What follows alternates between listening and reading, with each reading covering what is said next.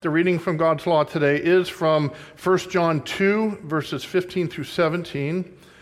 1 John 2, verses 15 through 17, which reads, "Do not love the world or the things in the world. If anyone loves the world, the love of the Father is not in him. For all that is in the world, the lust of the flesh, the lust of the eyes, and the pride of life, is not of the Father, but is of the world. And the world is passing away, and the lust of it. But he who does the will of God abides forever." Please be seated.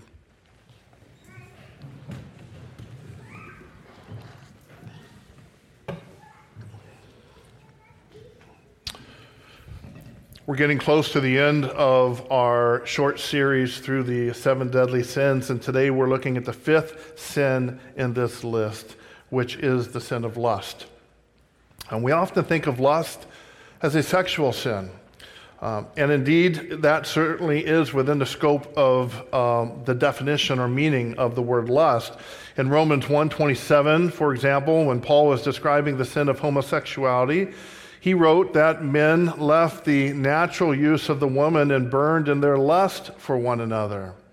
And in Matthew 5, verse 28, Jesus says that anyone who looks at a woman with lust in his heart has already committed adultery with her in his heart. And so the sin of lust definitely is and often is a sexual sin, but it's not always a sexual sin.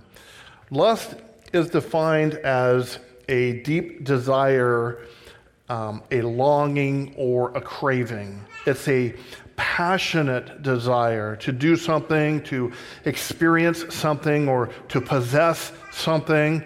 And when we apply this definition to what Paul wrote about homosexuality, it's not difficult to understand the sexual nature of lust. And when we apply this definition to what Jesus said about committing adultery in our hearts, it's not difficult to understand the sexual nature of lust.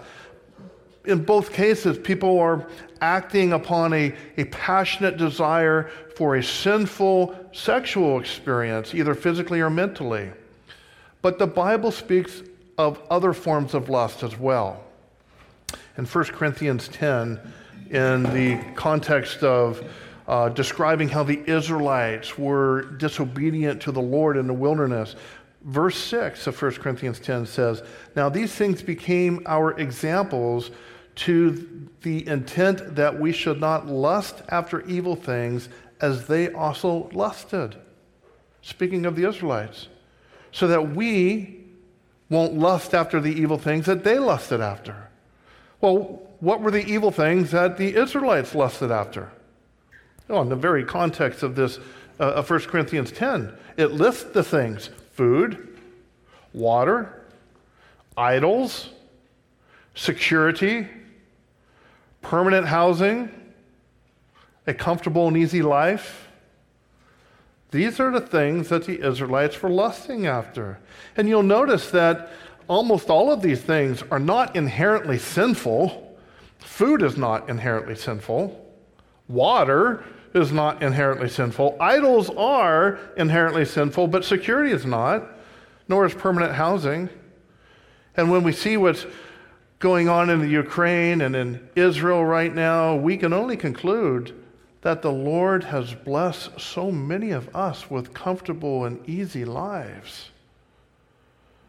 So the reason these things are being listed as sins that the Israelites lusted after, sins that the Israelites committed, is because they were lusting after these things. They longed for them. They had an intense craving for them. They had a passionate desire for these things, to the extent that they complained against God when they were unable to attain these things. In our reading of God's Law this morning, the Apostle John mentions lust 3 times. He wrote about lust of the flesh, lust of the eyes, and lust of the world. And the lust of the flesh is probably the easiest to understand of all of these. It's the deep desire, longing, and craving for carnal gratification. Paul is referring to the lust of the flesh in Romans 1 when he's writing about the sin of homosexuality. Paul was also referring to the lust of the flesh in 1 Corinthians 10 when he wrote about how the Israelites were lusting after food and water. Those were things, all things that served the function of providing carnal, fleshly gratification. The lust of the eyes pertains to the things that we see. Because our eyes are often a source of selfish desires, the focus here is on the greed that's aroused by the things our eyes lust after. This is David standing on the rooftop looking at Bathsheba while she's bathing. This is the woman who's staring at the Better Homes and Garden magazine, lusting in her heart for a luxurious home. This is the man who's waiting at the stoplight, lusting in his heart for the shiny red sports car that's in front of him. And the third form of lust that John mentions is the lust of the world. This pertains to worldly philosophies and worldly ideologies. It's the desire to live according to the ways of the world rather than the ways of the Lord. It's the craving the Israelites had for a human king to rule over them so they could be like the other nations.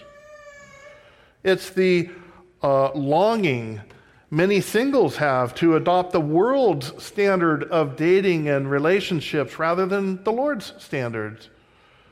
It's the passionate desire many Christians have for living a comfortable and easy life rather than dying to self and following the Son of Man who has nowhere to lay his head. These evil things, John says, do not originate from God. Rather, they spring from the corrupt hearts of men, women, and children who are unwilling to surrender their desires to the will of God. That's the essence of the sin of lust. That is the essence of the sin of lust. It's your unwillingness to surrender your desires to the will of God. There may be very good things that your heart is seeking, but if that's not within the will of God and you continue to desire them with a passion, that is lusting after the things where you have not surrendered your desires to the will of God. Look again at verse 17. John writes, "And the world is passing away, and the lust of it, but he who does the will of God abides forever." Do you see the contrast that John is establishing in this verse? John is contrasting sinful lust with doing the will of God. Sinful lust is passionate desires to experience carnal gratification. It's greedy cravings for the things that we see in the world. And the longing to adopt the standards and the ideologies of the unbelieving world. John is saying that if you indulge in those lusts, then you're sinning against God because you're not submitting your desires to his will. There are a lot of carnal gratifications that God prohibits. He says, I know you want that, but I'm telling you no, so stop desiring it. And if you continue desiring it, you are lusting in a sinful manner.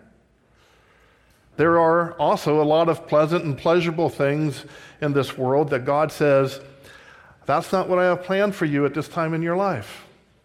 This is not the time for you to enjoy a luxurious home. This is not the time for you to go on a cruise. This is not the time for you to own a Ferrari. So stop lusting after those things and set your desires on what I have for you at this time in your life.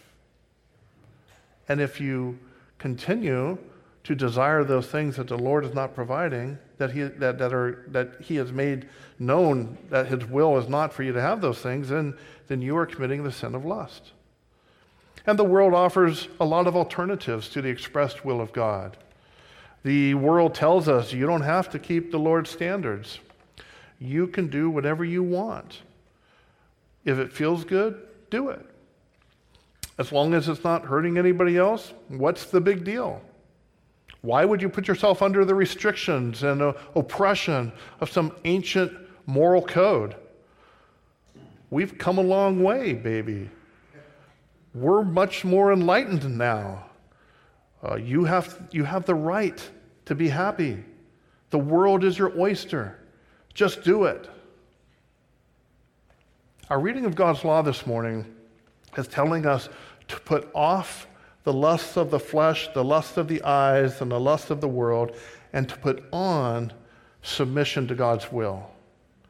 You're being told to surrender your desires to God, and when you do this, then you'll abide in the Lord forever. So let us submit ourselves to the Lord, brothers and sisters. Let us cast down lust and every high thing that exalts itself against the knowledge of God, and let us bring all of our thoughts and desires into captivity to the obedience of Christ. And where you have failed to do this, where the Holy Spirit has convicted your heart of your own failure in lusting after the things of the world or the things of the eyes or the things of the flesh, then take comfort in knowing that God pardons and forgives all who truly repent while trusting in the atoning work of Jesus Christ. And because repentance of sin begins with confession of sin, we confess our sins to the Lord.